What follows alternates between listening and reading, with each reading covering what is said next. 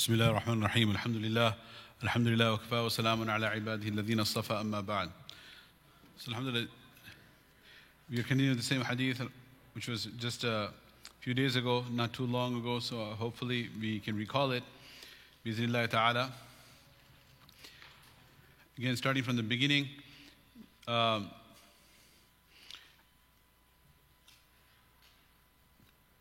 أول ما بدأ به رسول الله صلى الله عليه وسلم من الوحي الرؤيا الصالحة في النوم. The beginning of the wahi came to Nabi sallallahu alayhi wasallam in the form of good dreams which would come true like the bright daylight. فكان لا يرى رؤيا إلا جاءت مثل فلق الصبح. Whatever he would see would come true the next day like the morning. ثم حبب إليه الخلاء. Then he started enjoying to remain in seclusion. وَكَانَ يَخْلُو بِغَارِ حِرَاءٍ. And he would adopt khalwa and remain in solitude in the cave of Hira. We talked about why Nabi sallallahu alayhi wasallam chose this cave. It was not too far away from Makkah that it would be difficult to get there, nor was it so near that he would be disturbed by the noise. Plus he would be able to see the Kaaba from this cave.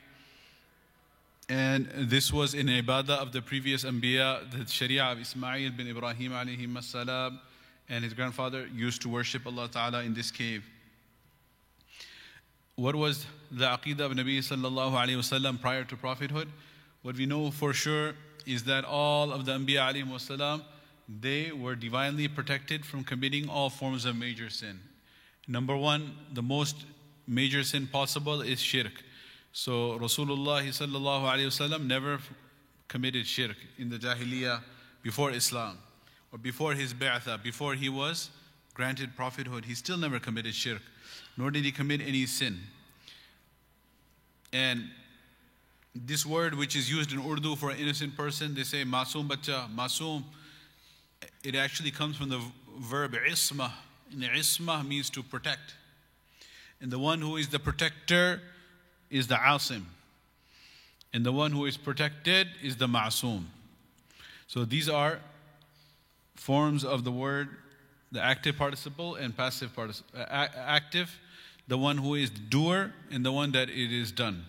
So since we are learning the hadith in more depth, we can get used to these words. For example, you take a common word would be nasrun. Nasrun means to help. So these are names that we may be familiar with. Nasir Bhai, or brother Nasir and brother Mansoor.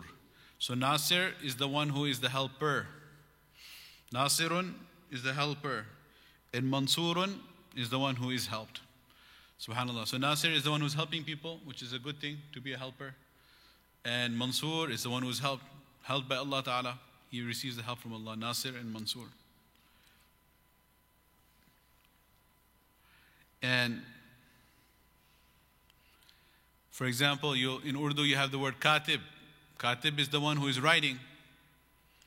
So the one who is writing is katibun. And that which is written, aapka maktub-e-garami mawsool hua, for example, I received your letter. Maktub is that which is written. Katib is the writer. Maktub is that which is written. Akil is the one who is eating. فَجَعَلَهُمْ كَعَصْفٍ مَأْكُولٍ. Ma'kul is that which is eaten. Another word in Urdu is used, for example, qatil. Qatil is a killer. And the one who is killed is maqtul. Qatil, maqtul. Nasir, Mansoor. So Asim is the protector, and Ma'soom is the one who is protected. The reason I'm going over this is so that we have a deeper appreciation for the word. When we say, oh, someone is Ma'soom, what does that mean? So we said Asimun is a protector, and Ma'soom is the one who is protected. So Nuh alayhi salam, for example, when he is in the boat, and he is inviting his son to come onto the boat, and he says that, oh my dear son, ya buniyya arkab ma'ana, oh my dear son, jump onto the boat with us. And do not be amongst the losers, those who are going to drown in the flood. So the son says, Sa'awi ila jabal. I will go and take protection, refuge in the mountain top, because I'm going to go to the top of the mountain, and the flood will be on the lower areas, and it's not going to reach the peak of the mountain. Ya'simuni, so he used the same verb, ismat. He will protect me. The top of the mountain, ya'simuni min al-ma. I will reach the top of the mountain and I will be protected from the water. So then Nuh alayhi salam, he responds to him and he says, قَالَ لَا عَاصِمَ الْيَوْمِ. There is no asim today. No asim, la asim al-yawm min amrillah. There is no one who is going to protect you from the punishment of Allah today. Illa man rahim. Unless Allah showers His mercy upon someone. He always left that possibility open. وَحَالَ بَيْنَهُمُ الْمَوْجُ. Then a wave came between them and overcame him, drowned him. كَانَ مِنَ الْمُغْرَقِينَ. So Asim is the protector. So Ma'soom is the one who is protected. Now what that means is, subhanAllah, the reason this is a beautiful word is because we already coming from the base understanding, Ma'soom is the one who is innocent. But when you say someone is innocent, then you are attributing the fact that he is not committing the crime and the sins to himself. You'll say he is so great, he is so amazing, he is so righteous, he's so pious that he is protecting himself, staying away and abstaining from sins. So the end result that the person is innocent is what? His kamal, his perfection, because he is staying away from the sins. That's perhaps the meaning you take, he's innocent, he's ma'soom. Whereas if you understand ma'soom, if you give the examples of maqtul, the one who was killed, ma'kul, the one who was eaten, mansur, the one who was helped, maktub, the one that was written, maqru, the one that is read, all of these. So in that same line, ma'soom means, is that his act of abstaining from sins, or is now become the act of someone else? Someone else. Right? Subhanallah. Whose act is it? Of Allah subhanahu wa ta'ala. So ma'soom doesn't mean he is the one who abstained from sins. Right? Do you understand? Ma'soom doesn't mean he abstained from sins. Ma'soom means he was protected. The action is done by the asim, the protector. Allah is the one who's the asim, the protector, and the ma'soom is the one who is divinely protected. So this is from the linguistic approach to understand the meaning. Sometimes it may resonate with individuals, sometimes it may not. Then others, they may understand by seeing examples. So the example is, like Nabi Sallallahu Alaihi Wasallam in the seerah. We know this famous story from the seerah, but now we connect it with this word. When he was young, there was a fair, right? There was a carnival. Do you remember? There was a carnival where all the different tribes are coming together. So they're going to have all kinds of activities and entertainment. So as a young man, he intended to also join, to go to the festival, Mela festival, where there were going to be poets are going to sing their songs. Some will be good topics, some may not be the most appropriate topics. They may be dancing, they may be singing, there may be all kinds of activities. So as a young man, he intended to go. But then on the way, what happened? He fell asleep. He fell asleep, so deep sleep that he slept through the whole program. Then when he woke up, it was too late, he came back. So what is this example of? Divine protection, ma'soom. Likewise, Yusuf alayhi salam, Allah Ta'ala says in the Quran that Zulaykha ghallaqatil abwaba. She closed all the doors. So this was a type of construction which would be impossible to construct nowadays because it violates all the building codes. Because there is no fire escape. So imagine there's a big hall. Inside the hall, you open the door, go inside a hall, and inside the hall, there's another door. Then you go inside that door, there's another hall within a hall. Then within that hall, there's another hall. Then you open the door, then within that hall is another hall. Within that hall is another hall. So there you are go inside, like circle, within a circle, another circle, another circle, another circle, 7 circles. So now you're all the way in the nucleus. So where you are stuck now, from here to go out into, to get a fire escape, you have to literally go through 7 doors. It's very, very difficult to get out. You're not 1 or 2 doors away, you're 7 doors away. Can you imagine such a construction? Right? Did you think about it? Just imagine a room. You're inside a room, how claustrophobic it must be. If you want to get out of this room, you open the door, you get out, and then you're in another room. But from that room you want to get out, another door. Then from that room you want to get out, another door. Subhanallah. Allah Ta'ala says, غَلَّقَتِ الْأَبْوَابِ. Abwab, plural of bab. She closed all the doors. وَقَالَتْ هَيْتَ لَكَ, invited him to sin. قال معاذ الله إنه ربي أحسن مثواي إنه لا يفلح الظالمون ولقد همت به وهم بها. She had invited him towards evil, and he would have intended to do the evil as well. وهم بها. Hammat, she had the wrong intention. وهم, he would have had as well. لولا أن رأى برهان ربه. Unless Allah Ta'ala did not show him the sign of his Lord. So he saw the burhana Rabbi. Burhan is sign. لولا أن رأى برهان ربي. And he would have, literally Allah Ta'ala says, he would have committed a sin too. Who would have? Yusuf alayhi salam. لولا أن رأى برهان ربي. What was that sign? There are different opinions. There was an angel came, or there was a sign of his father, Yaqub alayhi salam, his image was shown to him, and he was telling him no, with his hands. كذلك لنصرف عنه سوء والفحشاء. So over here Allah Ta'ala, again, it's very important whenever there's a verb and a fi'l in the Quran to see that who is the actor, who is the subject of the verb, and who is the object of a verb. Just to remind ourselves, refresh, if there's any verb, any action, there's someone who is doing the action, and there's someone who is receiving the action. The one who is doing the action is known as the subject, and the one that is receiving the action is known as the object. So for example, if I'm helping you, then I'm the Nasir, the helper, you're Mansur, the one who is helped. So I'm the subject, you are the object. So if I'm drinking the water, I'm the drinker, the water is that which is being drunk. So over here, every time there is a verb, it's very, very important to focus on who is the subject, who is the object. There are many, many lessons hidden in this throughout the Quran, right from the beginning till the end, right from Surah Al-Fatiha. اهدنا الصراط المستقيم. Oh Allah, guide us along the straight path. صراط الذين, the path of those people, أنعمت عليهم, the path of those people that you honored them.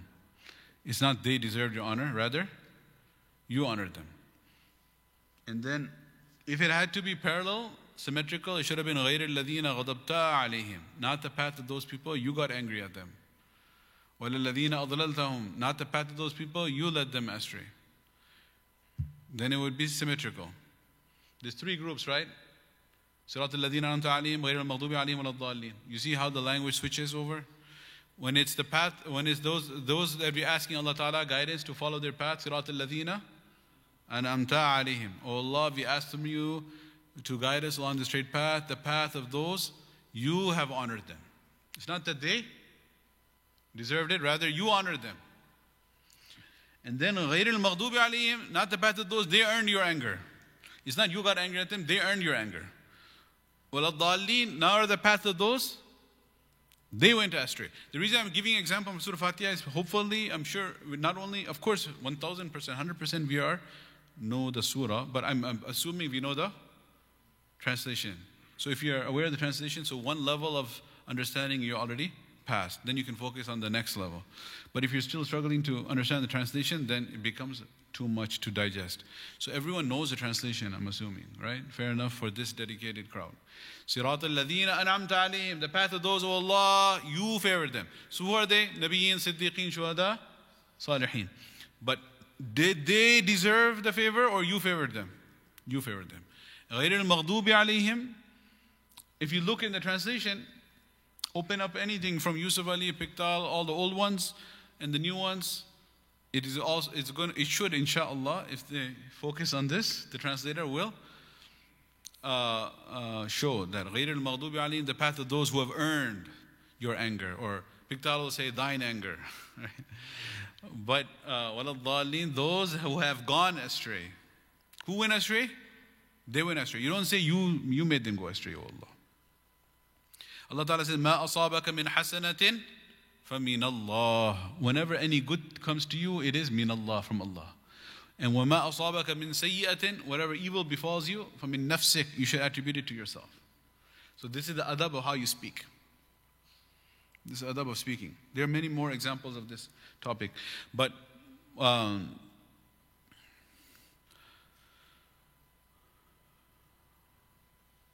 so whenever any good we have, we say, like when the mufti, he writes a fatwa, this is their standard template. All right? There's a standard decorum, etiquette, template of how you write a fatwa. So at the end, they always say, Wallahu a'lamu bis-sawab. Allah knows best and His knowledge is complete. And then they'll say different words, ilmu, atam, etc. But one of the words that they say is, In kana sawab fa min Allah. If the answer is correct, it is from the guidance of Allah. وَإِن كَانَ الْخَطَأ, if there is a mistake, فَمِنِّي وَمِن نَفْسِي وَمِنَ الشَّيْطَانِ الْمَارِدِ. If there is a mistake, it's from me, my nafs, and from shaitan. The usual three suspects. فَمِنِّي وَمِن نَفْسِي وَمِنَ الشَّيْطَانِ الْمَارِدِ. If there is any good, it is from Allah subhanahu wa ta'ala. So, subhanAllah. So all of these things, there's just so much adab, so much etiquette in how to speak. Subhanallah. I was reading one book that when alim, great alim, he wrote, and he dedicated the book to his teacher. Allahu Akbar. And then on the front cover, he wrote one poem. So the poem itself is so beautiful, the meaning is so beautiful, but the etiquette, he made a claim in his poem, and then he backed up his claim with a proof. So first he made a request. He said, لا تنكرا إهداءنا لك منطقا منك استفدنا حسنه ونظامه فالله عز وجل يشكر فعلما يتلو عليه وحيه وكتابه. He says, لا تنكرا, please, O my teacher, do not make inkar, do not reject. لا تنكرا, do not reject. لا تنكرا إهداءنا, my gift to you. I'm gifting this book, right? He's dedicating the book to his teacher. He says, La tunkiran, do not reject. Ihda'ana, this hadiyah, this gift I'm giving you. Mantiqan, of such a speech, of such a kalam, such a book, such words. Now the thing is, he's requesting, please do not reject the gift I'm giving you. Now, but the one who is gifter and the one who's receiving the gift, who is the higher status? The gifter. The upper hand is higher than the lower hand. But he's gifting it to whom? His young son or student, or to his teacher? It's his teacher. So now he's giving the gift, so he's on the upper hand, but now he's making his teacher the lower hand. That's not a good thing. So he has to switch it around. So then he says, مِنْكَ اسْتَفَدْنَا حُسْنَهُ وَنِظَامَهُ. Whatever beauty, whatever perfection, whatever excellence is in this book, it has been acquired through your efforts. He said that. Now the thing is, then there's a problem with that. The problem is, if all the excellence and the perfection and the beauty in the book that you have compiled, it came from me, then what's the point? Why do I need it? Because I already have it. So why should I accept it? What's in it for me? So he has to give an evidence. The proof he gives, فَاللَّهُ عَزَّ وَجَلَّ, see, he says, oh look, that Allah Azza wa Jal, yashkuru, He graciously accepts يَتْلُو عَلَيْهِ وَحْيَهُ وَكَلَامَهُ, the one who recites unto Allah His own wahi and kalam. So when you make tilawah of the Quran, the kalam of Allah to Allah, are you increasing the knowledge of Allah? You teaching something you didn't know? So when you recite in the Quran to Allah, what does Allah do? He says, oh, I already knew this, I don't need to hear this? Or does He accept it and He rewards you?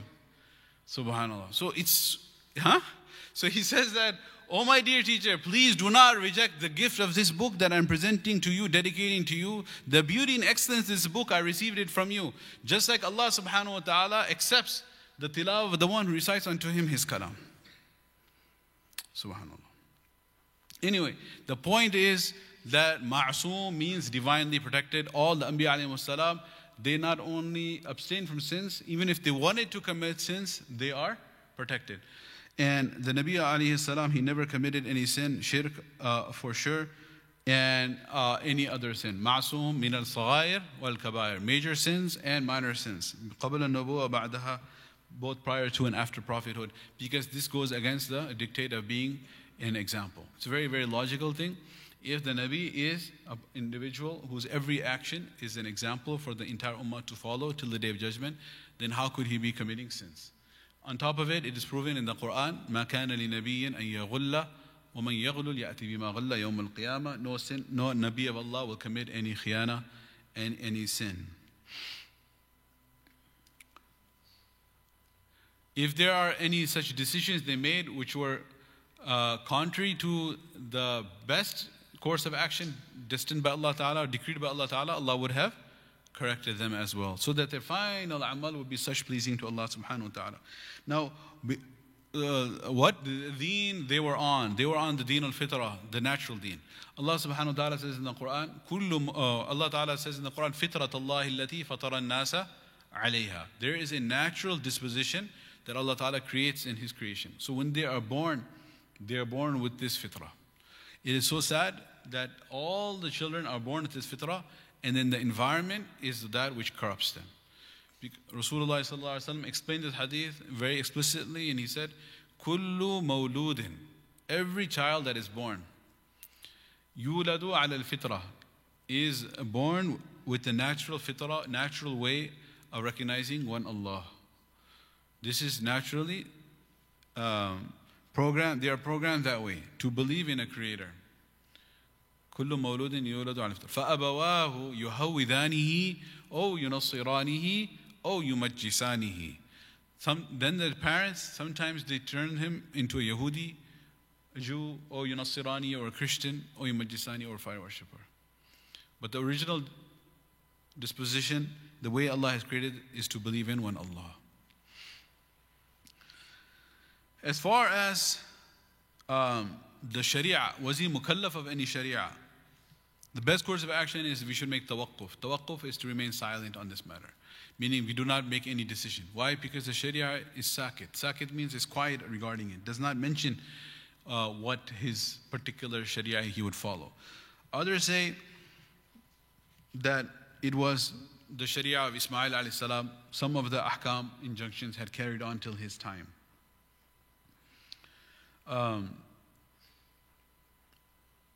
The reason this whole discussion, and there's a lot of things beyond the scope of what we're going to talk about, comes here is because of this word that he was worshipping in the cave. So that's why there's a whole discussion. What type of worship was it? What type of belief was it? This is where this is coming into play. One thing that is known is that it was contemplation, meditation, and dhikr of Allah subhanahu wa ta'ala. That is a common factor we find in all of the different interpretations. And over here, if you see in the Arabic, it says فَيَتَحَنَّثُ فِيهِ وَهُوَ التَّعَبُّدُ. So this is something that happens many times, where if there's a word in the Arabic which is not as common, then it is explained. And this explanation is done sometimes by the later narrators in the sanad. So فَيَتَحَنَّثُ فِيهِ, this is describing a specific form of worship Nabi sallallahu alaihi wasallam used to do in the cave. And then this says وَهُوَ التَّعَبُّدُ, and that is a form of ibadah. This وَهُوَ التَّعَبُّد is explaining the word tahannuth. This is later in the sanad. We have Ibn Shahabuddin Zuhri قال حدثنا ليث عن عقيل عن Ibn Shahab. This Ibn Shahab Zuhri, these are his words. And this explanation that is added, the scholars of hadith, they identify who added these words, when did they add it. And this is has its own term, which is called idraj, and this is mudraj, but beyond the scope of our understanding. But all I want to show is that sometimes, even within the Arabic, if there are some explanatory words which were added, which were not part of the original narration, those are always identified. So Ibn Shahabuddin Zuhri, rahmatullahi alayhi, Imam al-Muhaddithin in Medina, Tabi'i, he added this. He explained, وَهُوَ التَّعَبُّد. This is a specific form of ibadah that Nabi sallallahu alaihi wasallam used to do. This happens in the nights, al-layali. So, al-layali, was he worshipping only in the nights, not in the day? He's worshipping in the day as well. So the nights and the day. Sometimes it's just the night is mentioned, it means the night and day. Sometimes the day is mentioned, it means the night and day. Sometimes it only means night, sometimes it only means day. But over here it means, the question would come that, maybe perhaps he's worshipping in the day and then he goes home at night. So that's why the night was specified. And قبل أن ينزع إلى أهله. Now coming to here, قبل أن ينزع إلى أهله, before he had the desire to return back to his home. See, it says here in English, he used to worship Allah alone continuously for many days before his desire to see his family. قبل أن ينزع إلى أهله. So the desire to see the family. There's a discussion here as well. As you can see, every word will have a discussion, right? So the discussion here is that having a desire to see the family. What is the concept regarding that? So what we know is that in our deen is a very natural deen of fitrah. And this way of taking vows of celibacy, if not to get married, this was something that the Christians came up with. Allah Ta'ala mentions in Surah Al-Hadid, وَرَهْبَانِيَّةً, rahbaniyah, ascetic way of life, of taking vows of celibacy, not getting married. The monks would not get married, they are the males, and the nuns are the females. The nuns would never get married to men, the monks would never get married to women. They would lead their lives originally in solitude, and other times committing all kinds of other impermissible things, but not getting married, right? So this thing is khilaf of our deen. Allah subhanahu wa ta'ala says, وَرَهْبَانِيَّةً ابْتَدَعُوهَا, Surah Al-Hadid. This is an innovation they came up with. مَا كَتَبْنَاهَا عَلَيْهِمْ, I did not make that an obligation upon them. I never told them to do this. Isa alayhi salam, yes, he never got married because he was uplifted, right? At the age of 33, he would potentially get married, but he was taken up too fast. So he didn't have any concept against marriage. The general sunnah of all of the Anbiya alayhi salam was to get married. وَلَقَدْ أَرْسَلْنَا رُسُلًا مِّن قَبْلِكَ, we have sent all these messengers prior to you. وَجَعَلْنَا لَهُمْ أَزْوَاجًا وَذُرِّيَّةً, they all had wives and children. And the exception is Isa alayhi salam and Yahya alayhi salam. Yahya alayhi salam also, he was shaheed, very young. This was the mahar that a woman asked her lover, if you want to marry me, then I need the head of, na'udhu billah, Yahya alayhi salam. So he was beheaded by this man in the love of a woman. And this is, subhanallah, that was a big test, and he failed in that test. So he was also unmarried. When he got the bashara, Zakaria alayhi salam, the bashara itself says, مُبَشِّرُكَ بِيَحْيَا, we give you the bashara of Yahya alayhi salam, نَبِيًّا وَحَصُورًا مِنَ الصَّالِحِينَ. Hasur, he will be unmarried and he will be a righteous, pious man. So Yahya alayhi salam, Isa alayhi salam did not get married, otherwise all the Anbiya alayhi salam got married. So taking this vows of celibacy and not getting married, this is khilaf of Sharia, hikmah and fitrah. How is it khilaf of Sharia? Because the Sharia gives us many ahkam, injunctions and encouragement to get married with the correct intention. An-nikah min sunnati. Nikah is from the sunnah of Rasulullah, sunnah of all the Anbiya salam for that matter. And there are hadith where Nabi sallallahu alaihi wasallam said, Ya ma'ashara shabab, man istata'a minkum al-ba'ata falyatazawwaj. O young men, whoever is able to marry should get married. فَإِنَّهُ أَغَضُّ لِلْبَصَرِ, it will help to guard your gaze and will protect you. So this is what the Sharia says. So not getting married is against the Sharia if a person has the ability to do so. There is this debate that if a person says that I will not get married because two people. One side you have a person who gets married and fulfills the responsibilities of marriage versus a person who abstains from marriage with not because of financial constraint, not because of physical constraint, solely because he wants to engage in more ibadah. So this is called at-takhalli lil-ibadah.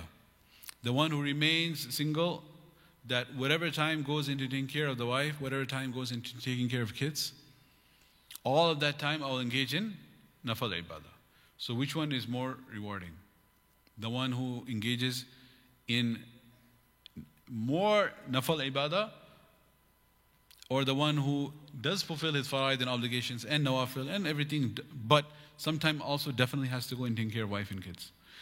So the Imam Abu Hanifa, Imam Abu Yusuf, Imam Muhammad, the fuqaha of Hanafiya, according to them, that ishtighal bin nikah awla min at-takhalli lil-ibadah, meaning engaging in nikah and all of the responsibilities of that is actually more rewarding than remaining in solitude and alone for the sake of ibadah.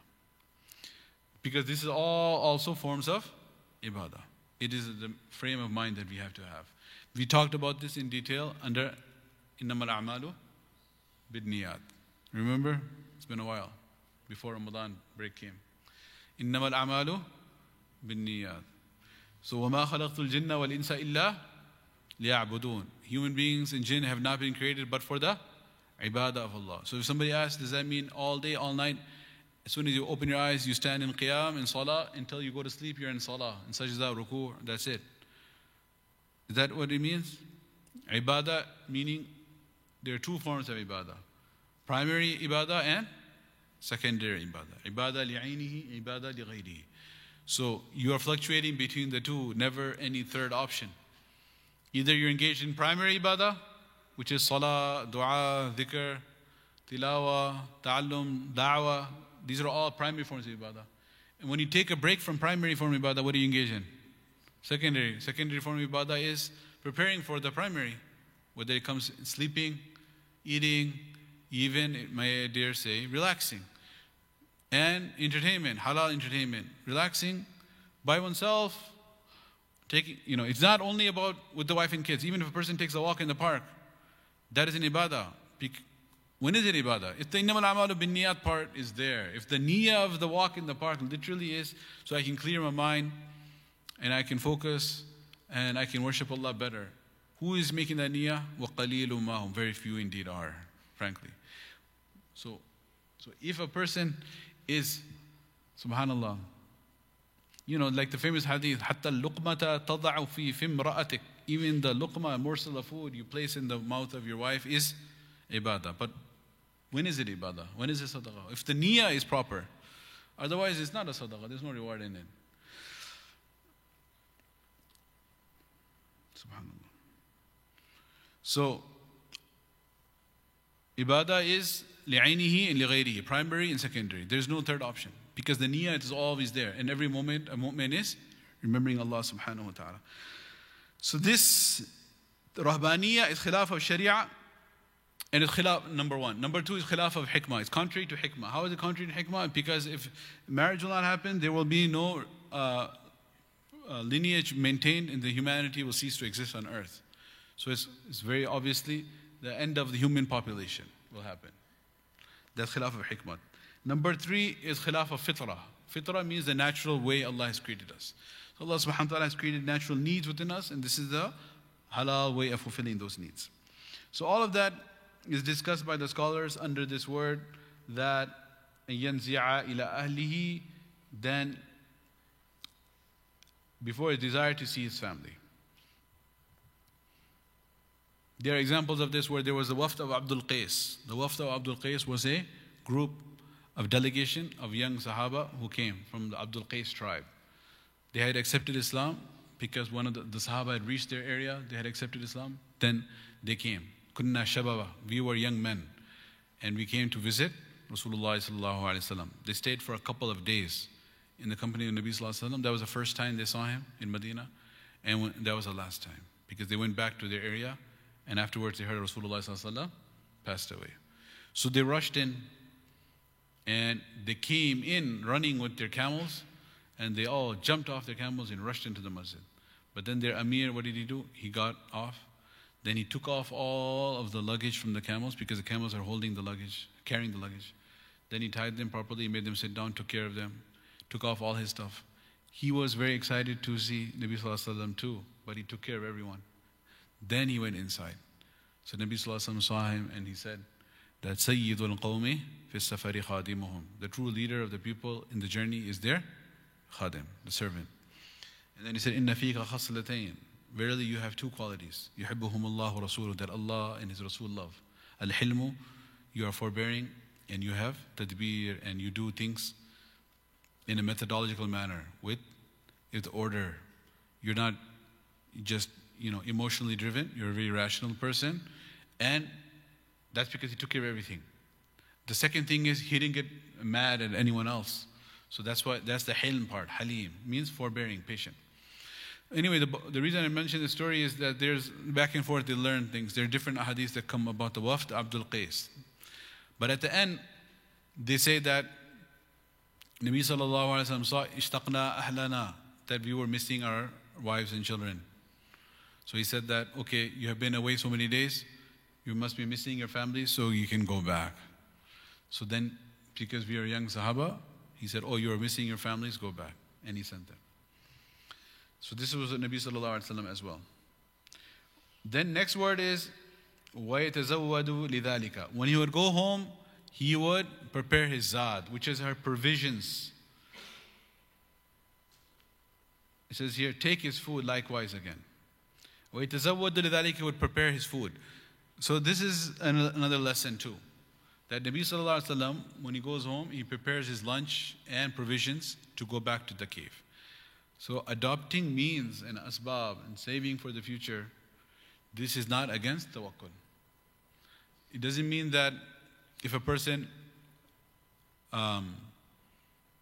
preserves some assets for himself, for his children, for family, for the future, this means that this person does not have tawakkul on Allah subhanahu wa ta'ala. Right? This was a specific approach of Abu Dharr al-Ghifari radiyallahu anhu. Abu Dharr al-Ghifari radiyallahu anhu, he had that opinion that you're not allowed to save anything. And if you do that, that's haram. I'm not sure who was here, who was not here in Ramadan. We talked about his story in Ramadan. Abu Dharr al-Ghifari radiyallahu anhu, that he had this opinion and what happened to him in Damascus. And he was going around preaching this, and then Uthman radiyallahu anhu had to send him into exile, right? So Abu Dharr Ghifari radiyallahu anhu had that opinion, but we see that the vast majority of the ummah does not have that opinion. All the Sahaba did not have that opinion, the fuqaha, and the Rasulullah sallallahu alaihi wasallam's practice as well. So having tadbir, saving things. Nabi sallallahu alaihi wasallam himself, for the azwaj mutaharat, he would give them, each one, the ration of all of their needs for the entire year. This is all your flour, this is all your oil, everything, dates, everything you need for the whole year. Now, the reason that they would end up having hunger is because they would end up giving it out in sadaqah. But Nabi sallallahu alaihi wasallam would give them. So the reality of tawakkul is not tarkul asbab, leaving the asbab, but rather making the plans and making the tadbir, but not relying on the plans. The most famous hadith regarding this is, of course, the i'qalha wa tawakkal ala Allah. Tie the camel and trust in Allah subhanahu wa ta'ala. It's very, very, very tricky situation, because what gets us excited and we get happy, like, oh, tie the camel. But at the end of the day, we really are trusting in that tying. Are we truly trusting in Allah or not? That's the question. If the test was that, okay, you truly trust in Allah and the camel is not going to move, then it would actually in a way be easier, because if you trusted, you would see the result right away. Why is it tricky? It's because you are adopting the means, but you're not trusting in the means. But you see the means looks like it's doing its work, whereas you have to believe that it is Allah behind the scenes who is actually protecting it. And the litmus test is, how you determine that is that if Allah Ta'ala wants, He can protect without the means. And Allah Subhanahu wa Ta'ala, if He decides, then with the means as well, there will be no protection. So Allah Subhanahu wa Ta'ala is not limited to the means.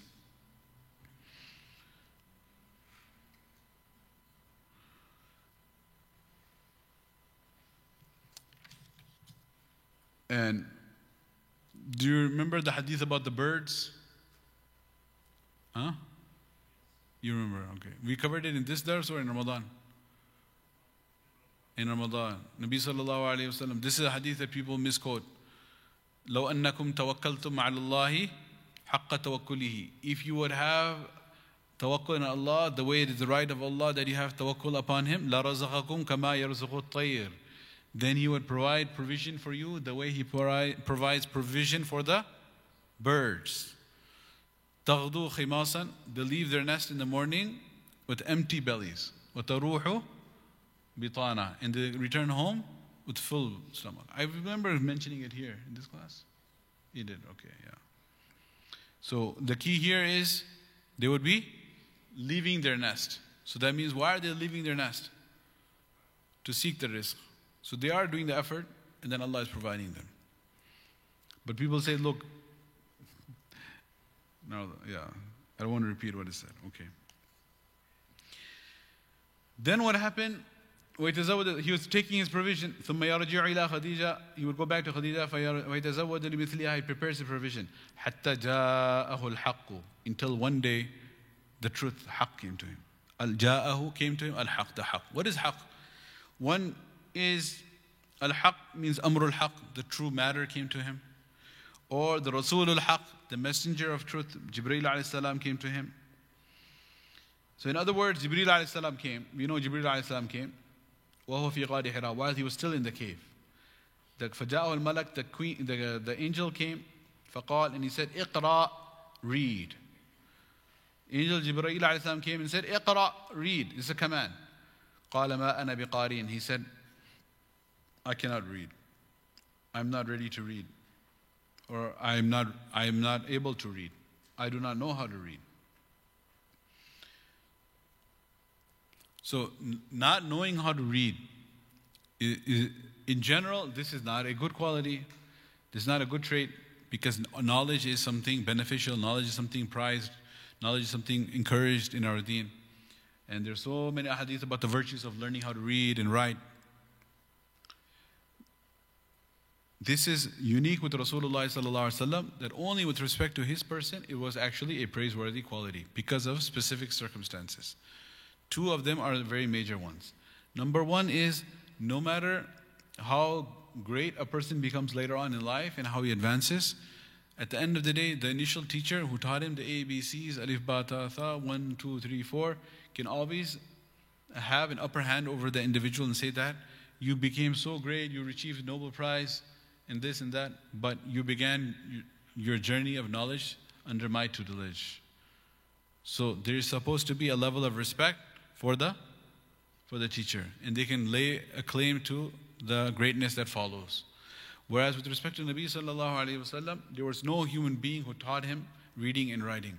No one can claim that, this is the education I give him. Because he said, أَدَّبَنِي رَبِّي فَأَحْسَنَ تَأْدِيبِي عَلَّمَنِي رَبِّي فَأَحْسَنَ تَعْلِيمِي. My Lord, Allah, He's the one who educated me directly, and He gave me the best education. And He is the one who taught me adab and etiquettes, and He taught me the best etiquettes. Second reason is very explicitly mentioned in the Quran itself. Allah subhanahu wa ta'ala, He addresses Nabi sallallahu alayhi wasallam that لا تخطه بيمينك. You do not write. You do not write with your hand. إِذَا الْأَرْتَابَ الْمُبْطِلُونَ.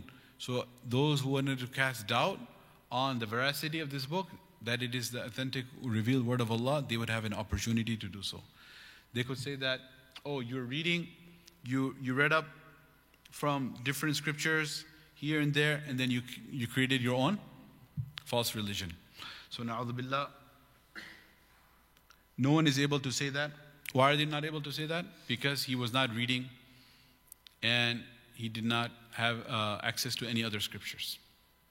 So with respect to Rasulullah sallallahu alaihi wasallam, not being able to read was a specific attribute. That is why he is known as An-Nabiyul Ummi. Ummi. So Ummun is mother, and Ya is a Ya of Nisbah. So it means, literally, it means the one who belongs to the mother. So you add this Ya, it means the Ya of belonging. Ya of Nisbah, belonging. So Makkiyun belongs to Makkah. Madaniyun belongs to Medina. And Hindiyun, and Amerikiyun, and Pakistaniyun, and Iraqiyun, Misriyun belongs to all of those respective countries. So Ummiyun, the one who belongs to the mother. Why does he belong to the mother? You'll see, we all belong to the mother. Yes, but the one who belongs to the mother means that when the mother gave birth to the baby, the way he was in the original state. What was his state? He was not born with any degrees. He did not know how to read and write. Allah Ta'ala says, أَخْرَجَكُم مِّن بُطُونِ أُمَّهَاتِكُم. He brought you forth from the wombs of your mothers. لَا تَعْلَمُونَ شَيْئًا. You did not know anything. So he remains in that natural condition. Now the question comes, and he says that one question is, فَجَاءَهُ الْمَلَكُ. The angel came to him. فَجَاءَهُ الْمَلَكُ. The angel came. Did Nabi Sallallahu Alaihi Wasallam know that this was an angel at this point? Was he already aware who he was or not? If he wasn't, then how is he saying فَجَاءَهُ الْمَلَكُ? Simple answer, Imam Ismaili rahmatullahi alayhi, he gives is that if you meet someone and you had an incident, exchange, this and that, later on you get to know the name of that individual. So now when you're narrating the story, when you go back and say the first meeting, this happened, that happened, even before you learn the name of the individual, but now you're narrating it afterwards, you will take the name of that individual. So when they go to Waraqa ibn Nawfal and he explains to Rasulullah sallallahu alaihi wasallam that this was the angel Jibreel that came to you, the same one that came to Musa alayhi salam. So now Rasulullah sallallahu alaihi wasallam knew who it was. So therefore, when he's narrating it, he is using the word malak. Simple as that. Others have given the answer, Sirajuddin Balqini, is that perhaps Nabi sallallahu alaihi wasallam remembered that when he was in his childhood, how Jibreel alayhi salam came to him. So he recognized it that way. Wallahu alam. Now, when did this happen? We know that the month. This happened in the month of Ramadan. Because this is when the revelation of the Quran began. شهر رمضان الذي أنزل فيه القرآن. How old was Nabi sallallahu alaihi wasallam when this incident happened? 40 years of age. Nabi sallallahu alaihi wasallam was 40 years of age. Then he had the 23 years of prophethood. And then his final, he returned to Allah at the age of 63. Now we come to this word, فَقَالَ اقْرَأ. I asked him to read. So there's a number of questions here. One is that if Nabi sallallahu alaihi wasallam cannot read, then why is Jibreel alayhi salam asking him to read? Isn't this something which is known as taklif ma la yutaq, meaning obligating someone to do something which is impossible for him to do? So for example, it is impossible for somebody to fulfill a command if Allah Ta'ala would not make us an obligation for us. Allah Ta'ala says that, okay, fast from this time to this time. But if somebody is unable to fast, فَمَنْ كَانَ مِنْكُمْ مَرِيضًا, and someone is sick, Allah says, fine, you can fast later. What is a general ayah about this? لَا يُكَلِّفُ اللَّهُ نَفْسًا لَا وُسَعَهَا. Allah does not obligate anyone to do something which they are unable to do. So if he was unable to read, then why is Allah Ta'ala sending Jibreel alayhi salam to tell him, read, when he can't read? That's the question. So the answer is, iqra. This is an amr. There's two types of amr. One is amr taklifi, one is amr talqini. Amr taklifi means that you are obligated. And amr talqini is that it's an amr command to encourage.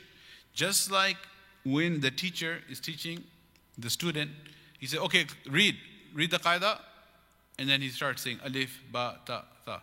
So he is indicating for him to follow along what will be coming next. Right? So this is one understanding. When Jibreel alayhi salam is telling him iqra, he is not giving him some passage that is he has to decipher and figure it out and be able to read it.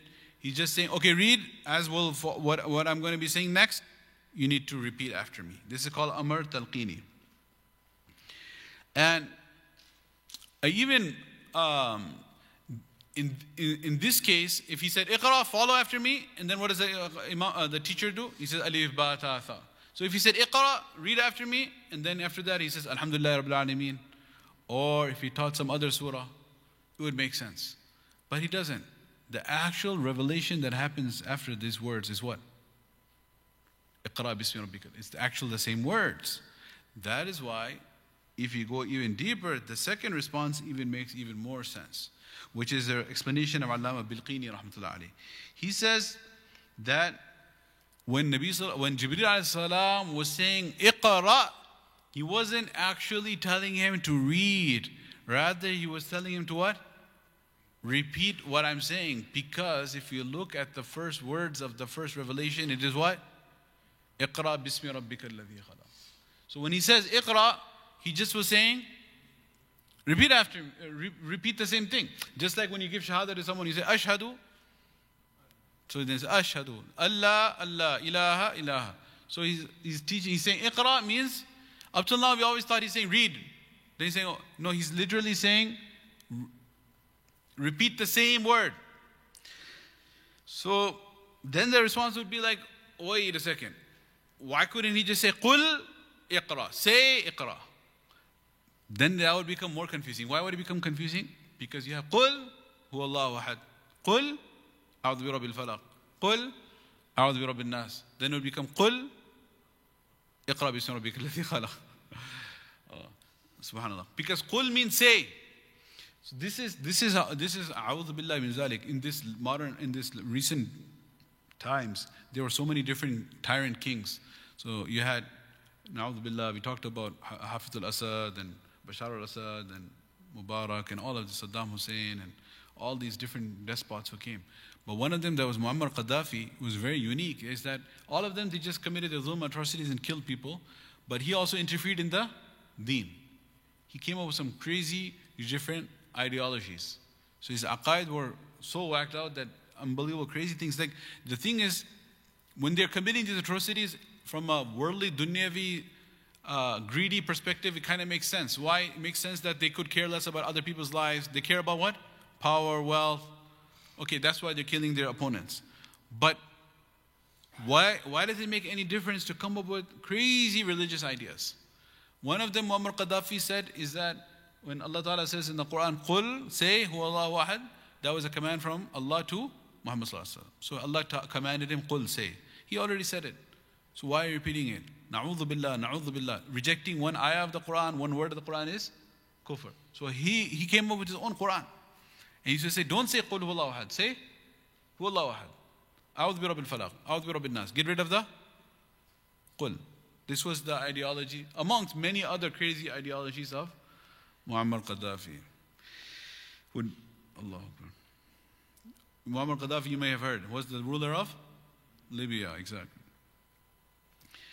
So that's why when he said Iqra, read, then he just wanted Rasulullah sallallahu alaihi wasallam to repeat after him. And Hafiz ibn Hajar Asqalani rahmatullah alayhi, the commentary of Sahih Bukhari in Fathul Bari, he says that another benefit of not saying Qul, repeat after me, is because of the confusion. This and Rasulullah sallallahu alaihi wasallam saying, "Ma ana biqari," no, I can't do that. All he had to do was what? Repeat the words. And he said, no, he didn't understand right away. He said, no, I cannot read. Because of the confusion, Jibreel alayhi salam had an opportunity to tightly embrace him 3 times. And there are many, many different wisdoms and hikam behind why he was embraced 3 times. And the reason the embrace happened 3 times is because Rasulullah sallallahu alaihi wasallam did not immediately, at first glance, at the first instance, understand that all he had to do was repeat the same words. So that was an objective of its own from Allah subhanahu wa ta'ala. That Allah subhanahu wa ta'ala wanted this process of the 3 tight embraces to occur, which is following right after this. فَأَخَذَنِي فَغَطَّنِي حَتَّى بَلَغَ مِنِّ الْجَهْدِ. So he then grabbed me, embraced me tightly until he caused me pain. ثُمَّ أَرْسَلِنِي. Then he released me. فَقَالَ اقْرَأ. Second time. He said, just, all you had to do was repeat the iqra. قُلْتُ مَا أَنَا بِقَارِئٍ. I said, no, I cannot. فأخذني فغطني أثانية حتى بلغ مني الجهد ثم أرسلني فقال اقرأ. Second time, he grabbed me and tightly embraced me, and then he said اقرأ. فقلت ما أنا بقارئ. Second time. فأخذني فغطني الثالثة. He grabbed me and embraced me the 3rd time. ثم أرسلني, he released me فقال, and then he said اقرأ باسم ربك الذي خلق. So, inshallah, in the next session, coming Monday, Bismillah ta'ala, we want to start from here, because this is a very long discussion about the different wisdoms behind why he was embraced 3 times. If we can recall where we are right now at this point, so it'll be easy to start. We're going to start right from the point of why was he embraced 3 times? What are the lessons there? What exactly was happening? I gave some indication toward this. It's like how the resuscitation occurs when the electric shock is given to the heart to get it beating. So how did this resuscitation occur 3 times? And what are some of the beautiful points the mashayikh of Tazkiyah and ilm both combine here and give amazing different lessons? May Allah subhanahu wa ta'ala revive our dead hearts as well, and allow us to gain the barakat of this wahi, This wahi of Iqra, which began with Iqra bismi rabbika alladhi khalaq, خلق الإنسان من علق اقرأ وربك الأكرم الذي علم بالقلم علم الإنسان ما لم يعلم. And some of the knowledge that is hidden by Allah subhanahu wa ta'ala in these verses, may Allah ta'ala give us tawfiq to explain and understand and bring into practice. Wa akhir da'wana alhamdulillahi rabbil alameen. Jazakumullah.